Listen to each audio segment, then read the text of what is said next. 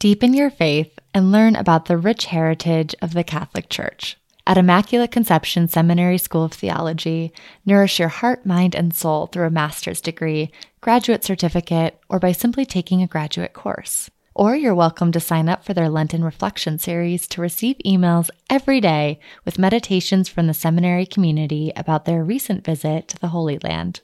Learn more at www.shu.edu/Jesuitical.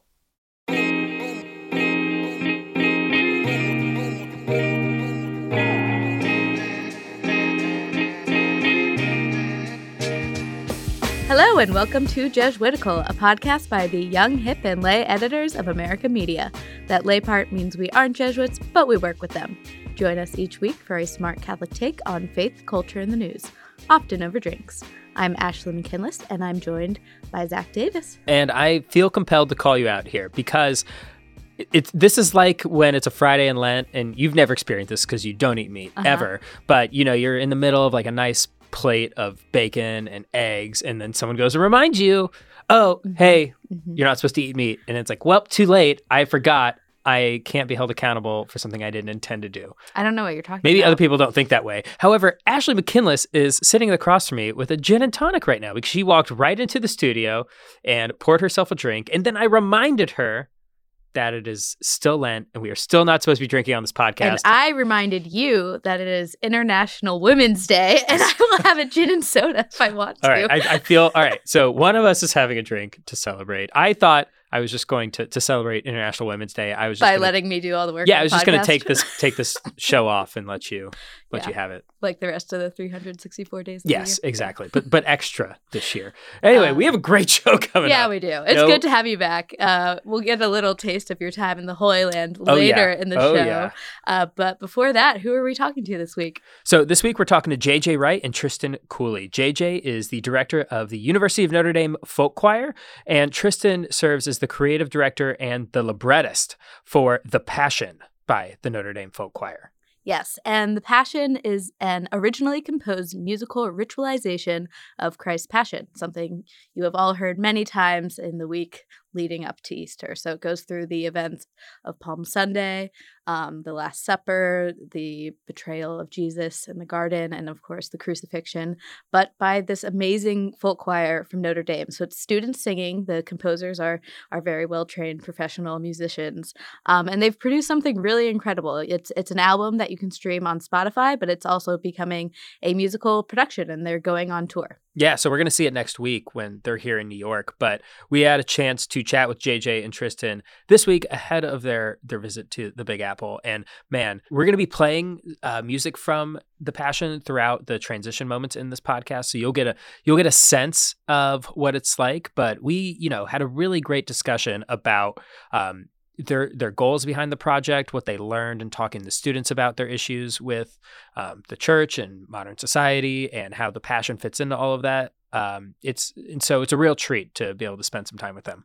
So stick around for that conversation. But first, we have Signs of the Times, the part of our show where we sift through the Catholic news of the week so you don't have to.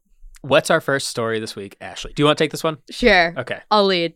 Great. It is International Women's Day. So we thought that we would take this day to look back at how Pope Francis has changed the place of women at the Vatican over the past 10 years. And there's been a lot of change. When Pope Francis started, there were 846 females employed at the Vatican. And today that number is up to 1,165.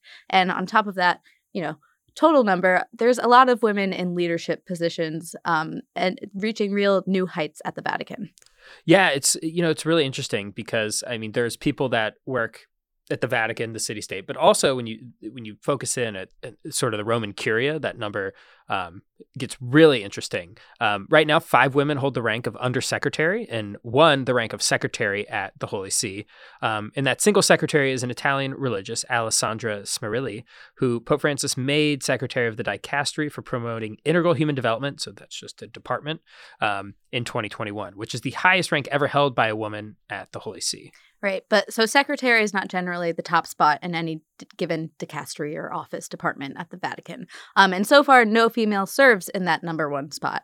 But that could change, and it could change pretty soon. Last year, Pope Francis issued his long-awaited reform of the Vatican bureaucracy, known as the Roman Curia. And in doing so, he opened up this position of prefect to lay people for certain dicasteries where that makes sense. So the dicastery for families. And he even said that he would consider making a woman a prefect of such a dicastery within 2 years. So historically, I mean, this is pretty new. There weren't any women appointed to leadership in the Curia until Paul VI. And so this is in the 60s. He appoints an Australian woman, Rosemary Goldie. And it was that. And then a very long break until 2004, John Paul II appointed the next undersecretary. So under Francis, this is kind of multiplied quite a bit, even though it seems like a small number. I think, it's really easy to get bogged down in the many issues that the Catholic Church has with upholding the dignity of women within the church and around the world. But, you mentioned the changes that Pope Francis is enacting, and also the Synod. These are conversations that we're continuing to have. Right. So with all the progress that has been made, the consultations that have happened over the past year as part of the Synod on Synodality make clear that really in every part of the global church, people are still hungry for recognizing the gifts that women already bring to the church every single day in parish life in their families, but also looking for those places where they can be elevated to places of real authority within the church. Yeah, so if you feel frustration with that, you are certainly not alone, and the church is actively asking us to talk about that and look for solutions right now. What's our next story, Zach? Jesuits in space! So, big news. We've got 3 Jesuits and a 16th century pope who gave us the Gregorian calendar who have had asteroids named in their honor. Yeah, so these are a mouthful, but I'll try to say the name of at least one of those Jesuits. It's asteroid 562971 Johann Hagen.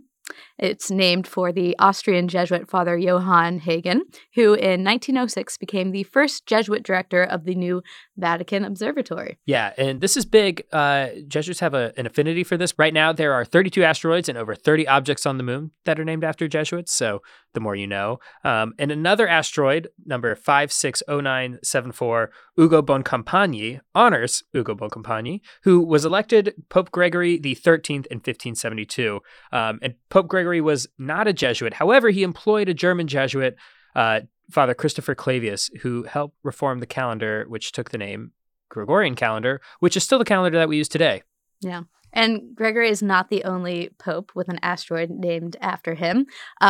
We have 8661 Ratzinger, which was named after Cardinal Joseph Ratzinger, the future Pope Benedict XVI, after this asteroid was discovered in Germany. And I was looking into this too. And so the discoverer of this asteroid wanted to name it after Ratzinger because Ratzinger had allowed researchers to go into the Vatican archives and investigate kind of the Inquisition into Galileo and bring to light some of the quote-unquote judicial errors that were made in sentencing Galileo. To say the least. And one thing we should make clear is that these are not just like the Catholic names for the asteroids, right? So this is the International Astronomical Union that comes up with these. They sort of propose names in a working group and they're voted on. And you can't, the rules are very interesting. You can't purchase like the name of an asteroid. So no, not even Elon Musk could buy an asteroid and name it after himself. And you also can't have any type of like pet names or commercial names. Like literal pet names or like pet names? I don't.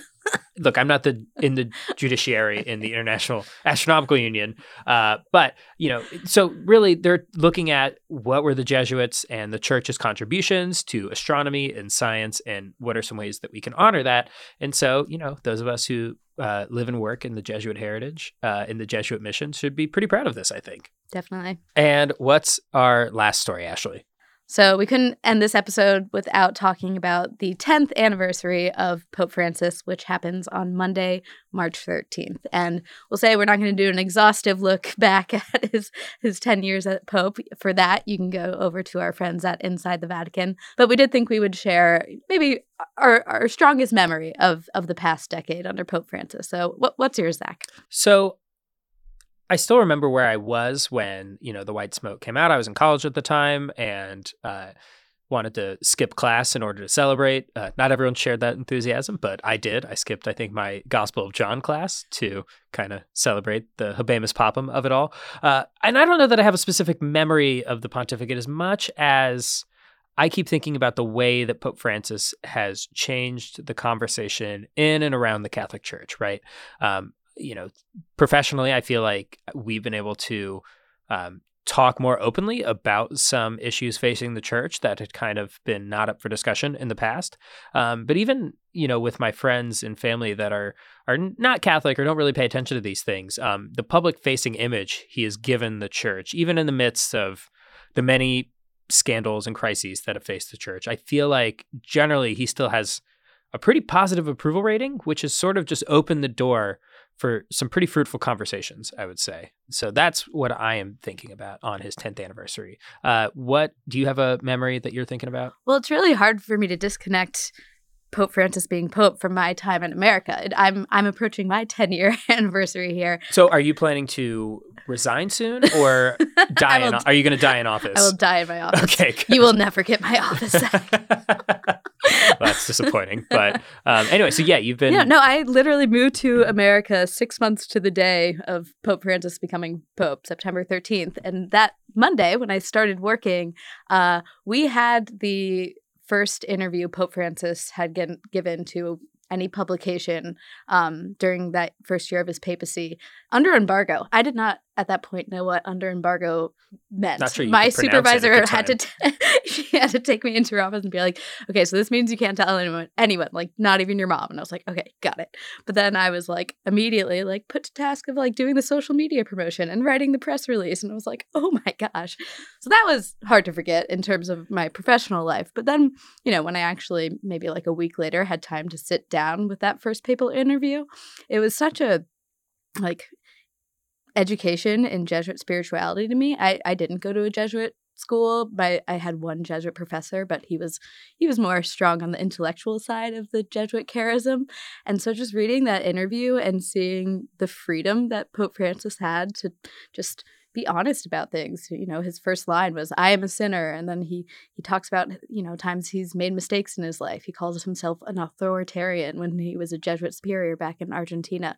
And so it was really just amazing for me to see like, oh, so not only are we going to have this Pope that's going to make my life as a media professional interesting for the next however many years, but it really gave me an insight into the spirituality that I was kind of just getting introduced to through my work here at America. No, I feel similarly. Like in some ways, my professional life is inseparable from Francis's pontificate. And so there are a lot of things we could talk about in 10 years. It just occurred to me, we were around for the 5th anniversary. So that means we're getting old and this podcast is getting old. But for a fantastic look back on the first 10 years of Francis's pontificate, be sure to head to the Inside the Vatican feed where they have a great deep dive looking back on the past 10 years. And now stick around for our conversation with JJ Wright and Tristan Cooley.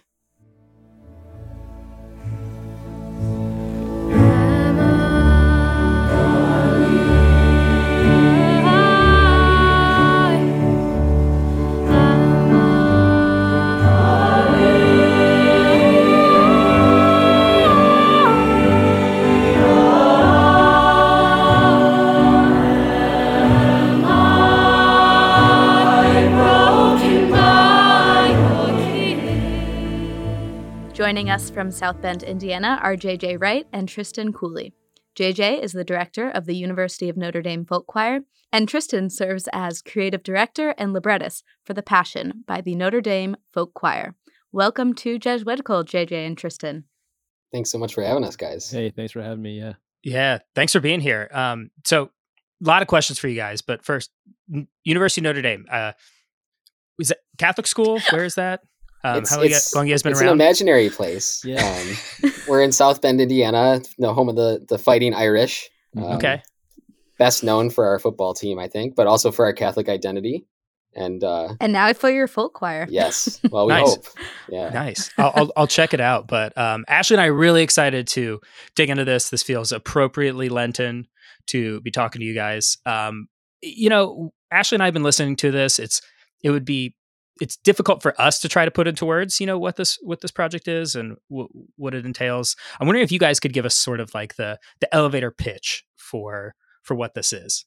Sure. The listening experience, I like to describe it as like an old school radio play, because it's got like these main narrators. It's got Magdalene and John, who we know so well from the scripture, who take us through the story, and their roles are spoken.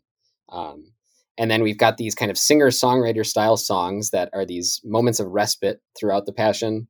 And then we've got like this kind of contemporary choral instrumental music that is usually what's helping us kind of get through narrative moments. So yeah, that's the quick pitch. Interesting. How would you describe this? That sounds right to me. Yeah, that's right. I think that's the most succinct way to put it. Old school radio play, in that it has a bunch of different elements that work together narratively and sort of deliver a coherent, dramatic product. So yeah, that I would say that radio play. If people still listen to those, or audio drama. Almost. Well, I was gonna say what I hope you take this as a compliment, because if you knew me, it kind of reminded me of a combination of like a Good Friday service and The Prince of Egypt, which is one of my favorite movies. Heck yeah. Yes. Tristan's pumping his Even fist. Mary sounded a little bit like Miriam, and yes, I loved it. Totally. Let's go. Yeah, I did. Wow. To that point, I did find this very accessible. When our producer first told us about this, it was like, oh, it's a new rendition of The Passion. I was like picturing sort of Bach. like Bach, Yeah. and sort of like a contemporary update. And I was like, I don't know how we're going to talk about that on a podcast, because I don't know. I don't have really any musical training. Ashley has less. But I found like both the inclusion of spoken parts, sort of the different tempos. It was really easy for me to get into. I don't know if you felt the same way, Ashley. Oh yeah, totally. Was that, I guess, intentional on your part to take something like Bach's Passion and make it a little bit more accessible for a contemporary audience? Absolutely. Like our kind of gut instinct with the Passion. Well, firstly, like so many Passions have been written. We're referencing Bach, but like more contemporary examples are like, Jesus Christ Superstar is a Passion technically. Is there a technical definition of a Passion play or musical? Like maybe it's the part of the scripture, because if it includes both, both of those, for sure. Like it's the part of the scripture that talks about the end of Jesus's life, and so like over time, this part of the story has been like dramatized in tons of different artistic ways, and then of course like every Palm Sunday and Good Friday, it's part of the liturgy, and so I think part of our impetus too with like having these spoken roles was that like we wanted it to connect to that experience of people who have been to those services, and for them to see the connection between that liturgical experience and then kind of this new way that we interpreted it. Well, and that liturgical experience is unique because you hear multiple voices proclaiming the gospel, which is that is out of the norm for the normal cycle. Right. It's the only time that happens in the year. Right. Yeah. And so with the Passion, the two main voices we hear are John, the beloved disciple, and Mary Magdalene. How did you choose those two narrators? Prayer, I think. That's where I would start, JJ, is that it wasn't, there were 12 options, and 13. 13, yeah. no. At least. And some. And I think Magdalene was the vertical plane, the mystical experience of Christ, the access to his person that is beyond reason. And that actually is of the body. That's she has a particular connection to Jesus. That was different from John who existed on the horizontal plane. John whose job was to, at least in the initial stage of like figuring out who the narrator would be, bringing people together, reconciling the world to the world. Magdalene's job was to reconcile herself and humanity to the divine. So there was a sort of like, that was an overarching idea. Both had this deep connection to Jesus. John, the beloved disciple, the one who's next to him at the table, who sort of hears his beating heart. That was also another, I think, powerful impetus. Both of them had like very personal an embrace with Jesus that granted them the ability to be narrators. Let me put the question another way. People have traditionally not looked to Mary Magdalene in particular as someone who is an authoritative narrator on this subject. And I wonder if you guys are conscious of that in that choice. Well, so the other context is like in in Passions, you do have this kind of like evangelist character always, or narrator, right? And so we're very much drafting off of the fact that that exists in the tradition, if you will. And we have another character called Memory, who is also functions in this way, but she only sings, so she's kind of mysterious. But to your question, Zach, like, yeah, as we kind of dig in here, like part of what we gave our elevator pitch about what the experience is like listening to the Passion in a much broader sense. Like the Passion as an artistic project is really a pastoral environment for faith formation. Because what we hoped to do, what we did first as artists, Tristan and I, was kind of go through this weird creative process that artists do. You know, like you get into the room together and you throw stuff at the wall like a writer's room and you see what sticks. You see what resonates with you. You see what resonates with your relationship with God, how you want to grow, kind of all those things. And we kind of came to a very we came to a shared understanding of what that meant. Once we started to invite the students from the folk choir in, which was its own sort of life-giving process in itself, we started to learn a ton from like, what does the Passion mean to them? And one of the questions that was constantly asked when we looked at older Passions as models is, why don't you have a female person who is narrating this? Like, why isn't that ever part of it? And we were like, man, great question. We don't know. But why don't we do it? Because that would be really cool. And Magdalene, as you listen to the Passion, has all these incredible insights about Jesus that we haven't gotten to really hear in Passions before. So. Yeah, can you talk more about your role with the students and their role in the creation of this play? You said it was like a kind of pastoral endeavor. So what was the give and take between you as the creators and the students as performers and co-creators, maybe? Yeah, we were fortunate in the fall of 2020 and even in the summer 2020 to get to invite students to participate in the sort of drafting of generative material, the texts and the original musical ideas that would morph into songs and then eventually become scenes. It was simply an invitation. JJ and I decided we'd like students to be involved, to partake in this thing that he and I have been collaborating on and doing. And we invited students, and the way it ended up working was I had a small group of students that I worked with, and that small group of students would week to week come in over Zoom. We would talk through a scene that we'd picked, or we would read through scriptures together, and that would lead to prompts, like a creative writing workshop, kind of, for students who are not writers and who didn't have a lot of experience with creative writing, but who were just interested and wanted to explore their faith through their creativity. And so these creativity workshops would then, they would over the period of weeks would produce a text, students would bring in little poems that they wrote or not, or like a short narrative they would write. And this would often draft off of something like Ignatian spiritual exercise, things that were inviting students to put themselves in the scenes of the Passion. And what came out of that was this great diversity of response and encounter. And students would come in and discuss that with me and with each other. Oh, I had this experience, or I wrote about this thing. And they would be amazing because we'd have all this different, cool, like unique material to then sort of put together. And I would take it and say, okay, well, what are the patterns or the themes that are emerging from these 6 students? And then we would generate a poem or a song or something based on that. And then the coolest thing to me was that JJ thought of like a way to then disseminate that information to the choir at large. Yeah, it's a great description. We would make these like really basic demos and just try to share them either that way, or we'd get them written down in a really kind of simple way in music notation and just get the choir to sing them. So it was very much like an iterative process, and one in which we were constantly asking the students to reflect back to us what they were getting out of the process. I've got to say, once at America Magazine, we designed a T-shirt by committee, and the result was a disaster, and the process was even worse. So it is amazing that through this collaborative project of Google Docs and different meetings, you created something so beautiful. That's what I think where the kind of core of the Passion came through. Like one of the refrains that we always come back to is like, the Passion teaches us how to be present to hard things. And so there's really nothing harder for artists than creating like a co-collaborative environment, because you really have to kind of give up your own ego. You have to be insistent about your own ego when you're in the creation, but then you have to like bring that to the table and see how our egos can work together. And so the Passion really, I think, in a spiritual sense, like enabled that to happen in a way that may, like another story might not have lent itself to.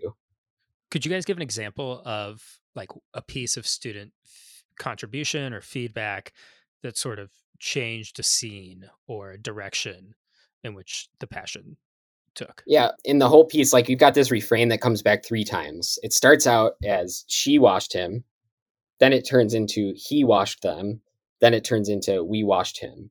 She washed him is in reference to Mary of Bethany at the anointing, right? Like, and that was another one of those moments where, like Magdalene, many of the students in the choir are wondering, like, in the scripture, we have all of these incredible moments where women in the story are leaders, and they were kind of reflecting back to us, like, well, when we look out in the church, we don't necessarily see that reflected right now, but how do we look at that and not be critical, but try to embody what it means to sort of become these characters through the story. So this anointing that Mary did for Jesus became like its own motor, really. That's like kind of what sets the dominoes falling, right? Like, so she washes Jesus. Jesus then takes that same gesture and washes the apostles' feet, and then everybody responds at the end by anointing Jesus when we say that we washed him. This is one of those moments where, like, you always hope when you create an artwork that you can build through lines like this. And you always, like, when you check out Bach or Beethoven or any of these great composers, like that stuff is in their music, but you never really know how it happens until, like, you kind of go through the grind of sitting with the whole team in the room over the course of a couple of years, because it's not a singular process. It's something that we all notice together. And it's like, oh my gosh, what if we took Bethany and we connected to the foot washing, and then we connected that to the anointing, and as a result, you have this like incredible through line that just never would have gotten created if we weren't in this collaborative environment. No, and that's a pretty atypical, like, I would say, Passion through line to for those 3 markers specifically. Yeah.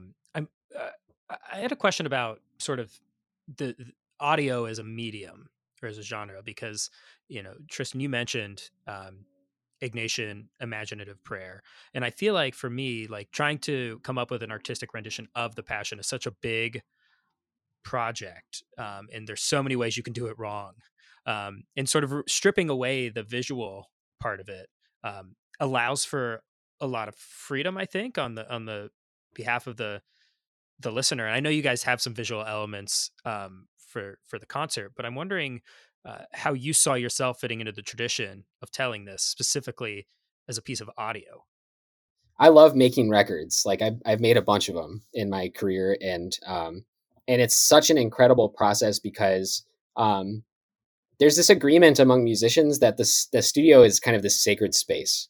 When you go into the studio, kind of all bets are off. Like, you leave your assumptions at the door, and your agreement is that I'm coming in with an open heart and an open mind to create something new and to create something beautiful.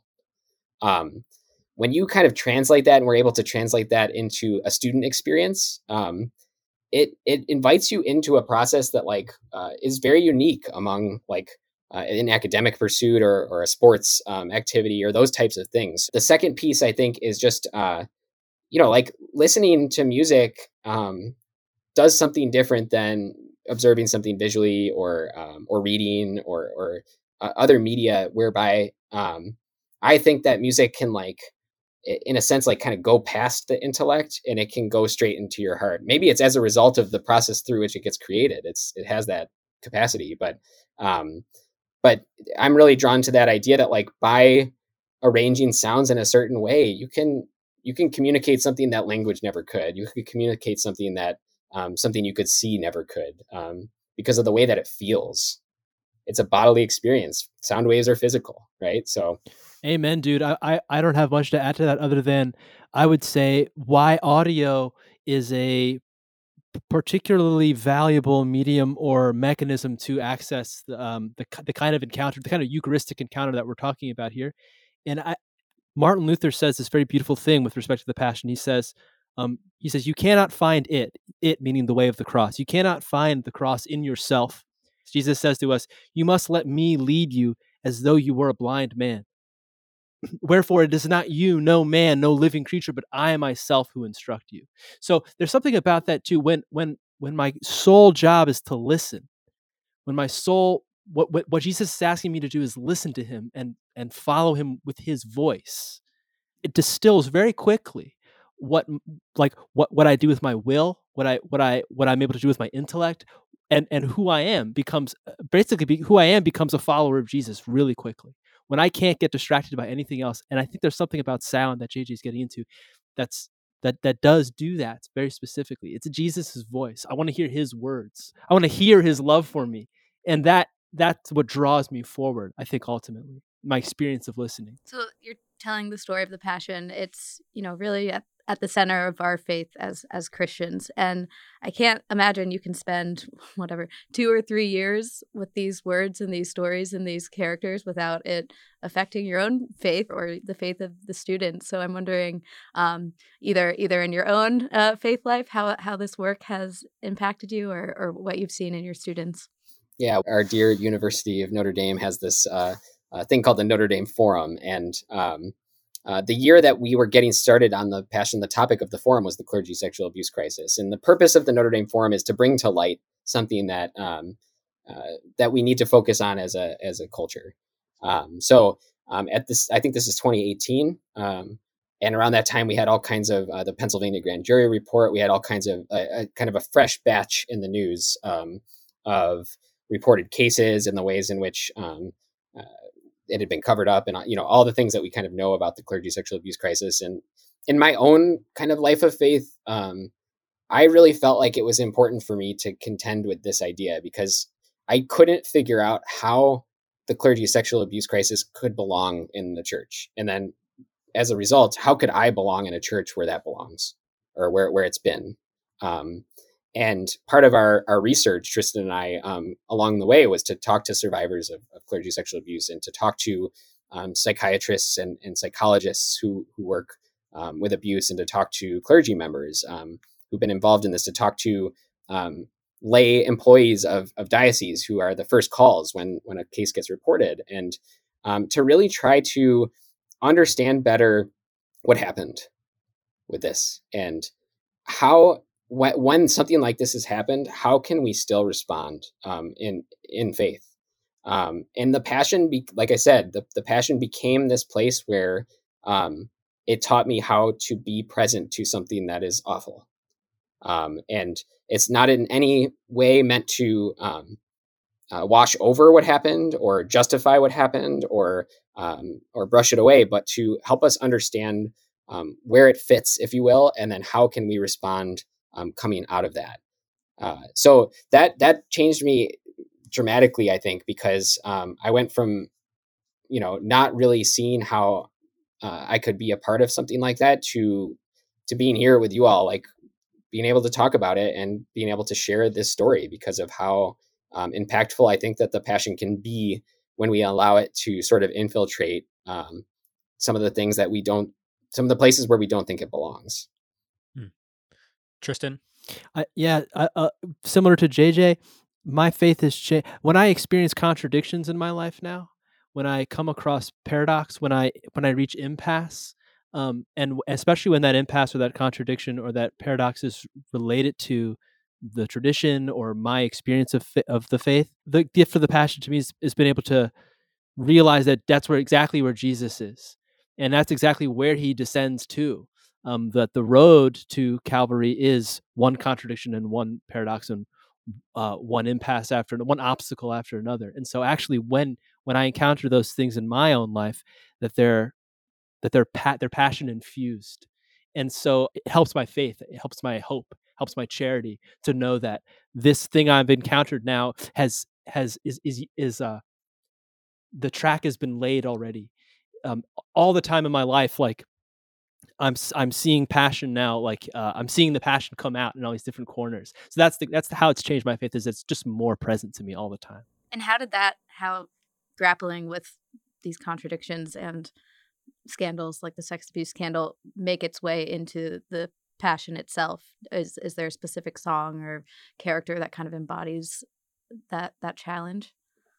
There's a couple places where it's kind of on the nose. The one scene is when we all sing He Washed Them. Magdalene is narrating this scene. It's kind of like a call and response type thing. And the choir saying He washed them, and Magdalene saying... and this is Jesus washed the apostles. Jesus washing the apostles' feet. And she's saying for those who ripped and tore, who shut the door. The greatest seeds, the least of these. He washed them all. Yeah, in constant sin. They're sort of litanized, that they're all next to each other in this list, that they're all equal, and that there's no nobody doesn't get. Right, Judas gets his feet washed, exactly. Right, and it makes no sense that Judas gets his feet washed. But the other place where it really comes out is that there's kind of like the climax of the piece in the crucifixion scene when Jesus is right about to die, and there's just this kind of absolutely overwhelming yelling of the word Father, and in my mind, it kind of comes from this abstract creative place, but I'm connecting the idea of being able to call out to God the Father, to be able to call out to Father as in clergy, and to be able to wonder why together this has happened. Why have you forsaken me? Yeah, and how. The response, of course, to this, at the end of the piece, you end up at this place where we sing, now I'm drawn back to the table again. My response to the Passion, our response to the Passion as a liturgical choir and as a liturgical musician and a liturgical writer is to go back to the table. That's all we can do. And it's a position of hope to be able to rejoin in communion, not just to be able to receive, but to be in communion with each other as a manifestation of the body of Christ. We would be doing our listeners a disservice if we didn't play a little bit of this project for them right now. So I'm hoping we can transition a little bit to maybe focusing on one piece of music and chatting about that for a little bit. So we're going to take a quick pause and play a little bit of Mary's song and then have a little chat about it.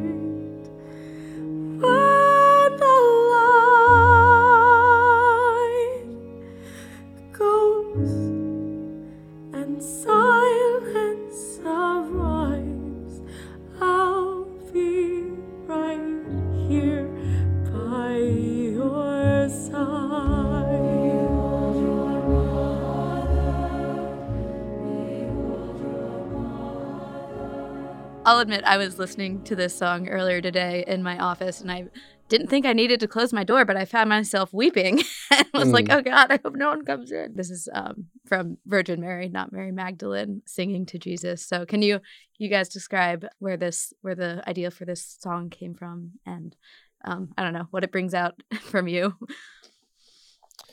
Yes, to start, this is actually also a good example of contradiction. This very beautiful, tender song of a mother's love for her child happening in the midst of the crucifixion, and sort of right at the heart of this music that is kind of at moments wall to wall sound and really kind of overwhelming, that it washes and you feel it in your body in a way that's often very uncomfortable.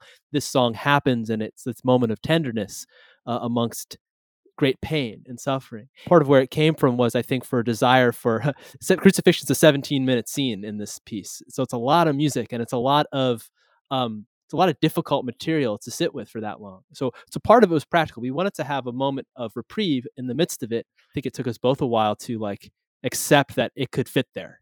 We thought, this is a crucifixion, and this is, and we need to sit with the cross. This isn't the right time for this kind of music.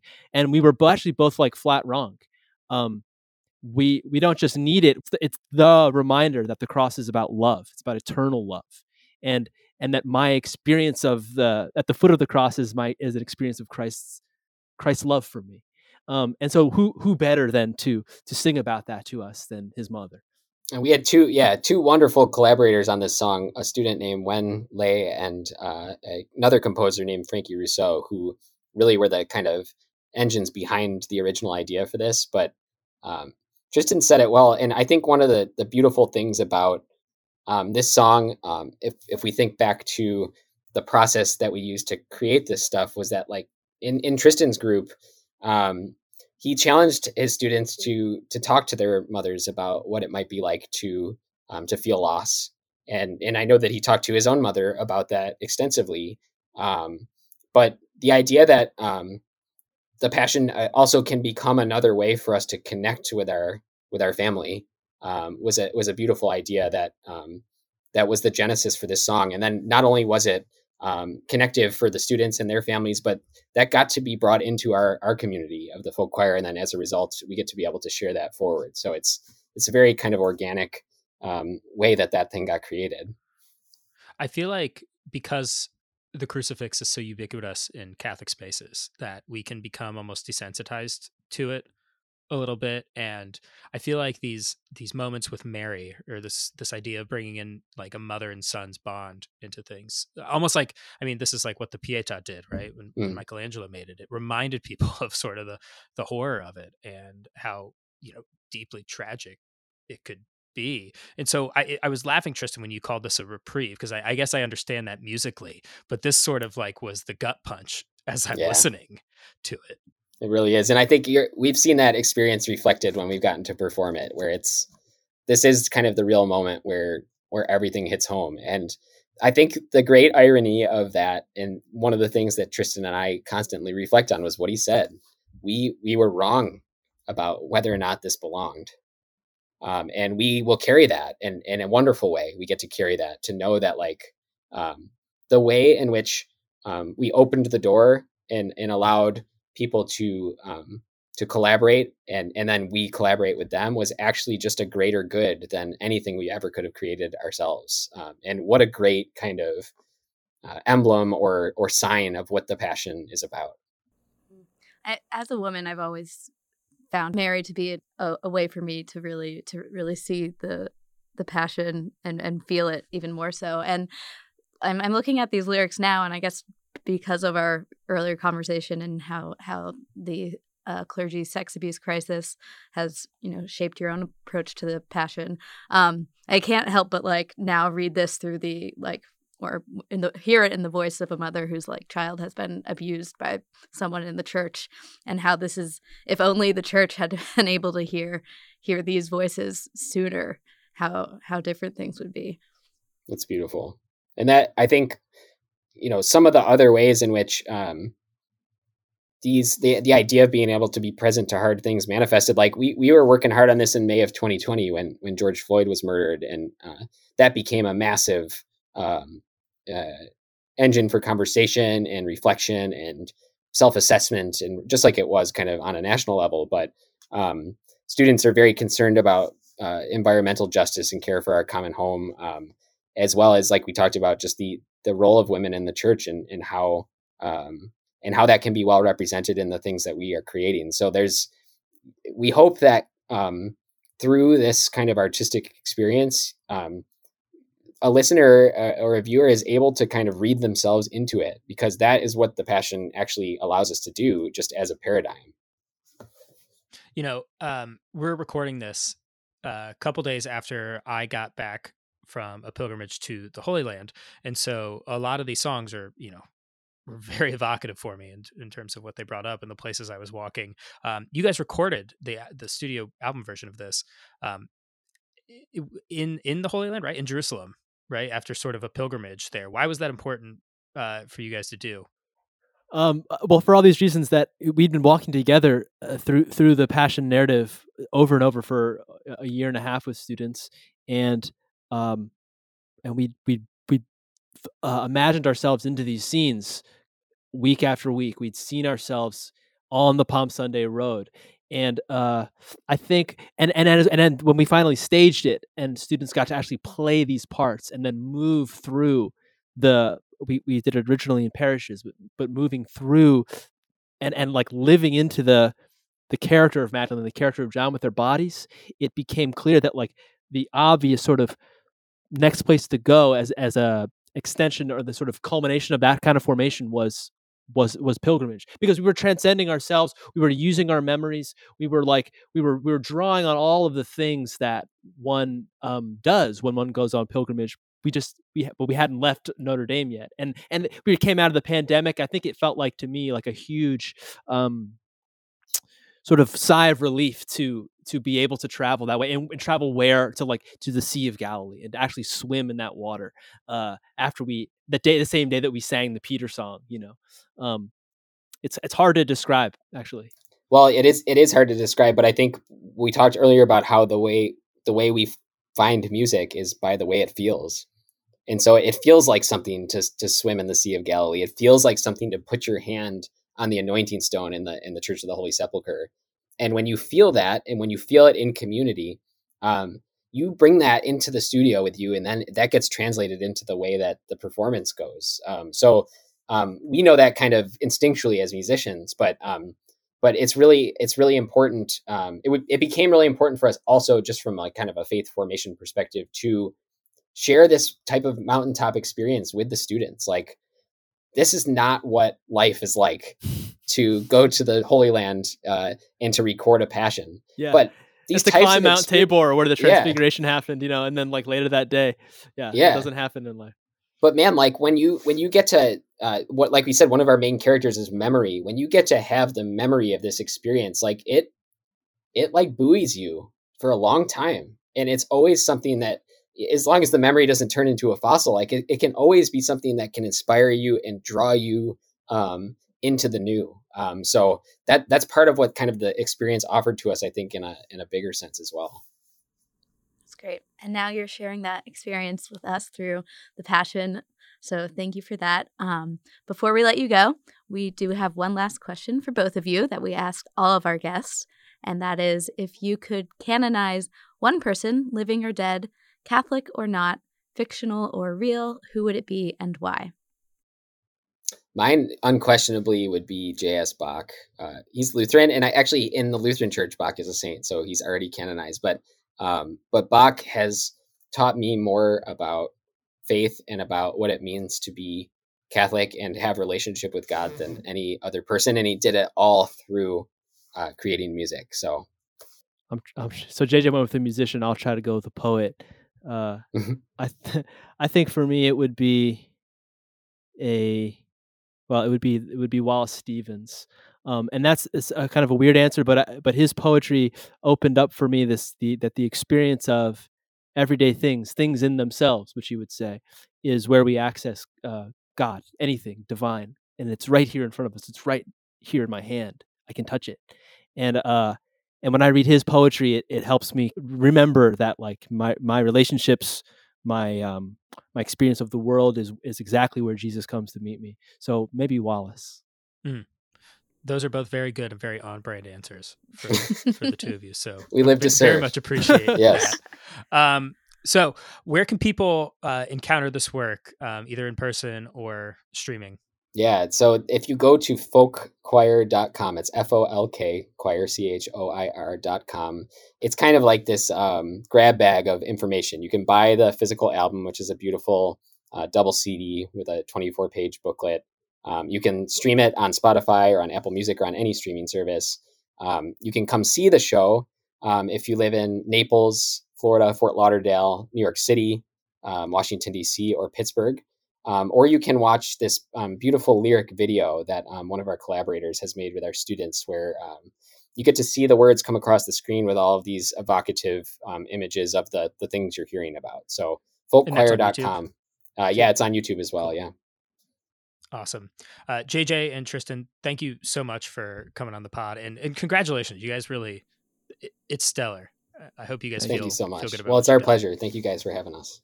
Thanks, guys. With the house on age for him in love's design, we have laid another altar at his feet, and where the Lord belongs, listen for the song. It will be heard wherever memory can speak. My soul glorifies you in all I am, in all I do.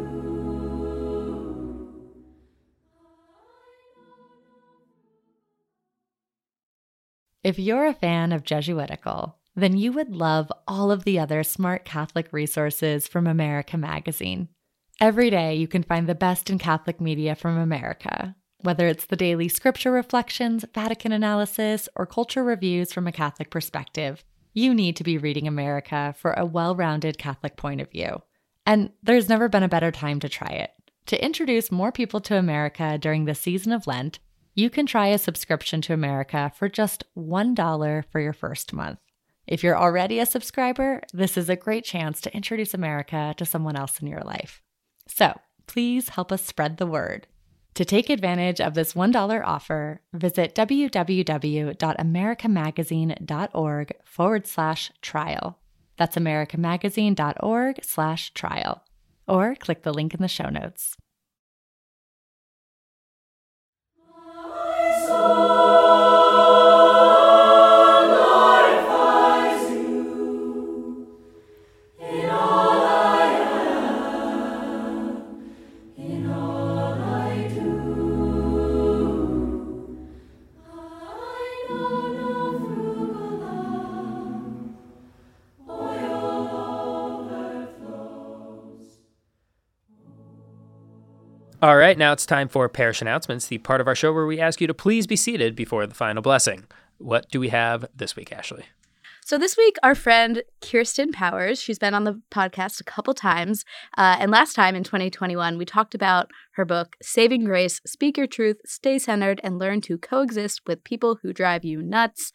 That book is now out on paperback, and we have 3 of them to give away to Patreon supporters. Yeah, that's right. So to sweeten the deal, we'd like to give people a chance to sign up for our Patreon page, and we're going to reveal the winners on our Friday, March 24th episode. So normal production schedule, we record on Wednesdays. So that means you have until Wednesday, March 22nd to be entered into a raffle to get one of 3 copies of Kirsten's new book, which is, again, Saving Grace, Speak Your Truth, Stay Centered, and Learn to Coexist with People Who Drive You Nuts. I have plenty of those people in my life, so it is always wisdom that I need. And in the meantime, whether you're signing up for Patreon or not, you should definitely go check out that episode of the podcast. It was a fantastic conversation, and Kirsten is a real joy to speak with. And March Madness will soon be upon us, and Jesuitical is going to have our own little bracketology. Yes. So there are a couple Jesuitical listeners who have taken up the mantle to, bring some excitement into our lives this March. I'm going to be watching basketball, but I'm also going to be watching this bracket, which is courtesy of our friends Chris Kincor and Jeff Johnson. Chris has been tracking who guests canonize on the show. So how many times Dorothy Day has been canonized on the show? Chris knows the answer to that. He's got it in a spreadsheet. Maybe you've seen it on our Facebook page. But Chris and Jeff have organized a Jesuitical saint championship bracket. It's like the Sweet 16, but the Saint 16. The Saint 16, exactly. And so what's going to be happening is starting on Monday, Chris and Jeff are going to be posting daily head-to-head matchups. So if you, for example, want to vote against Dorothy Day and Sister Helen Prejean for who is the winner of the Jesuitical March Madness Saint 16 bracket, you can do that. If that idea sounds blasphemous to you, you're probably listening to the wrong show. But it's going to be a ton of fun, and we'll be doing it every day on our Facebook page starting on Monday. So be sure to head there and check it out. That is facebook.com/groups/Jesuitical. And a huge thank you to Chris and Jeff for organizing this for the community. And now it's time for As One Friend Speaks to Another, the part of our show where we talk about where we're finding God in our lives this week.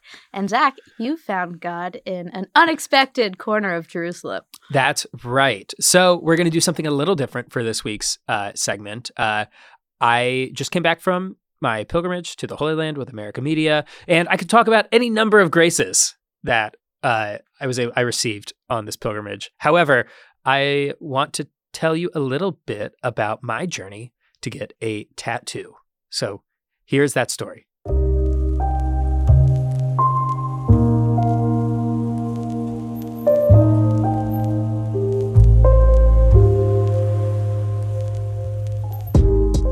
Jerusalem.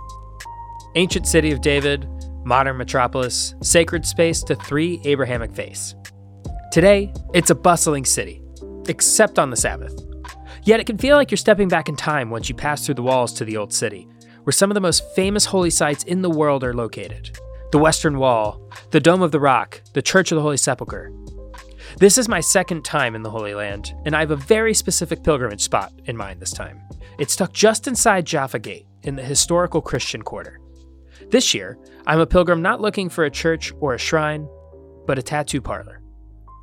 Down an alley named for St. George, Slayer of Dragons, I find what I've come for, Razzouk's Tattoo.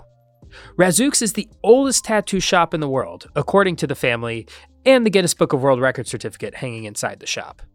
Tattoos since 1300 is plastered on the sign outside and the many t-shirts for sale. Okay, so my name is Anton Razzouk. I am the 28th generation of this family, and we have been tattooing for 700 years. 700 years. So you're the 28th in the generation. So are you committed? Are you going to carry on the line? Absolutely. I have a younger brother. We both are basically doing tattoos right now. He is 20, I think, and I'm 22, and we're both trying to carry on the tradition of tattooing in our family. I don't have any tattoos. This will be my first, and I'm really nervous. But I've also been thinking about getting this tattoo for 3 years since my last trip to the Holy Land. And I've convinced a few of my fellow pilgrims to join me. I ask Anton what he thinks about being a place that gives out mostly religious tattoos. Because back in the United States, there are a lot of people who think those things don't exactly mix. A lot of priests even nowadays have tattoos, and a lot of pilgrims, especially, let's say, your typical pilgrims, so the Middle Eastern pilgrims, right? Yeah. Egyptians, Iraqis, or whatever. All the priests with them are also tattooed. Coptic priests even have Coptic tattoos on their wrists. So tattoos are not necessarily against religion. It's just Now, that the Razzouk family will give you whatever tattoo you want. But a lot of people pick a variation of the same thing, the Jerusalem cross. So I think I want a Jerusalem cross below my watch line. Yes. On the left side. So maybe Small, that goes under your watch. I think so, yeah. Or from here. I think here's okay, yeah. Is this one the Jerusalem cross? Okay. This is the very original one that we. That's the original? That's Yes, the that's oldest the very one? original one. Yeah, that's Okay, I think I only want the cross. I don't know Okay. color, no. okay. I think maybe black? I don't know. Yeah, it's in black. Colored in black? Yes. This is a good size too. Razzouk's family has used wooden stamp blocks that serve as an outline to guide the tattoo artist's hand. So I'm eager to pick one that's been in use for over 300 years. I wait my turn while a couple of pilgrims go ahead of me. After a few minutes, I'm called in. I sit down with Nizar Razzouk, the younger brother of the 28th generation. Next to me, Tom, a fellow pilgrim, is getting a pretty sizable Jerusalem cross on his ankle from Wasim Razzouk, the father. You can hear a bit of their crosstalk. Evidently, chatting helps distract from some of the pain. When I sit down, I ask Nizar about the tattoo I'm about to get. Can you tell me a little bit about what I'm getting? Yes, of course. So basically, you're getting a stamp that is 300 years old, that has the Jerusalem cross, it has olive branches, 3 crowns, and a star. Okay. So what's the significance of all of that? Of course, the Jerusalem cross, the middle cross, represents Jerusalem. And the 4 little ones represents the 4 gospels spreading around the world. And the olive branch is basically for hope and life. This is what it represents. And then you've got the 3 crowns. 3 crowns are for Holy Trinity. So Father, Son, Holy Spirit. Okay. And then the star, which is the Star of Bethlehem.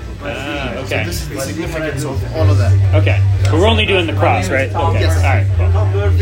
Maybe next time I come back, I get the whole thing. You can continue it, yeah. After some more chit chat, it's time. How does that feel? Not so bad. It's not bad. It hurts, but not as bad as I thought. I am lying here. I'm a big baby with a very low pain tolerance, but I'm putting on a brave face. Lucky for me, the entire process takes less than 5 minutes. It looks awesome. That's it. It looks amazing. Yep. Looks pretty good. Yeah. Wow. That's incredible. Oh my gosh. Done.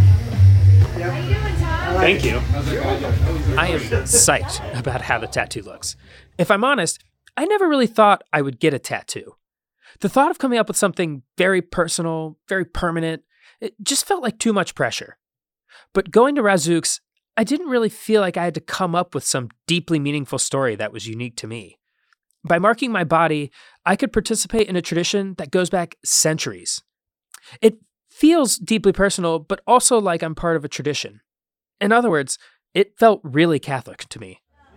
Most of the stories are almost the same. Yeah. The reason they come here is, of course, being a pilgrim, getting the Jerusalem cross, and going back home with it. For them, it's their certificate of pilgrimage coming to Jerusalem. This is their proof. That's why I did it, yeah. That's most people, 99% of people coming here, this is what they're coming for. And this is their idea. I'm so happy with it. It looks great. It does look good. Thank you. You're welcome, of course. I checked with my wife. She said it's okay. Well, it's too late. I know. It's too late. It's too late. You can't do anything about it. It's there. It's there. But before I leave, it's time to settle up. All right, I owe you for 1 tattoo and 1 beer. This is $1 going to be 100. That is 50 shekels.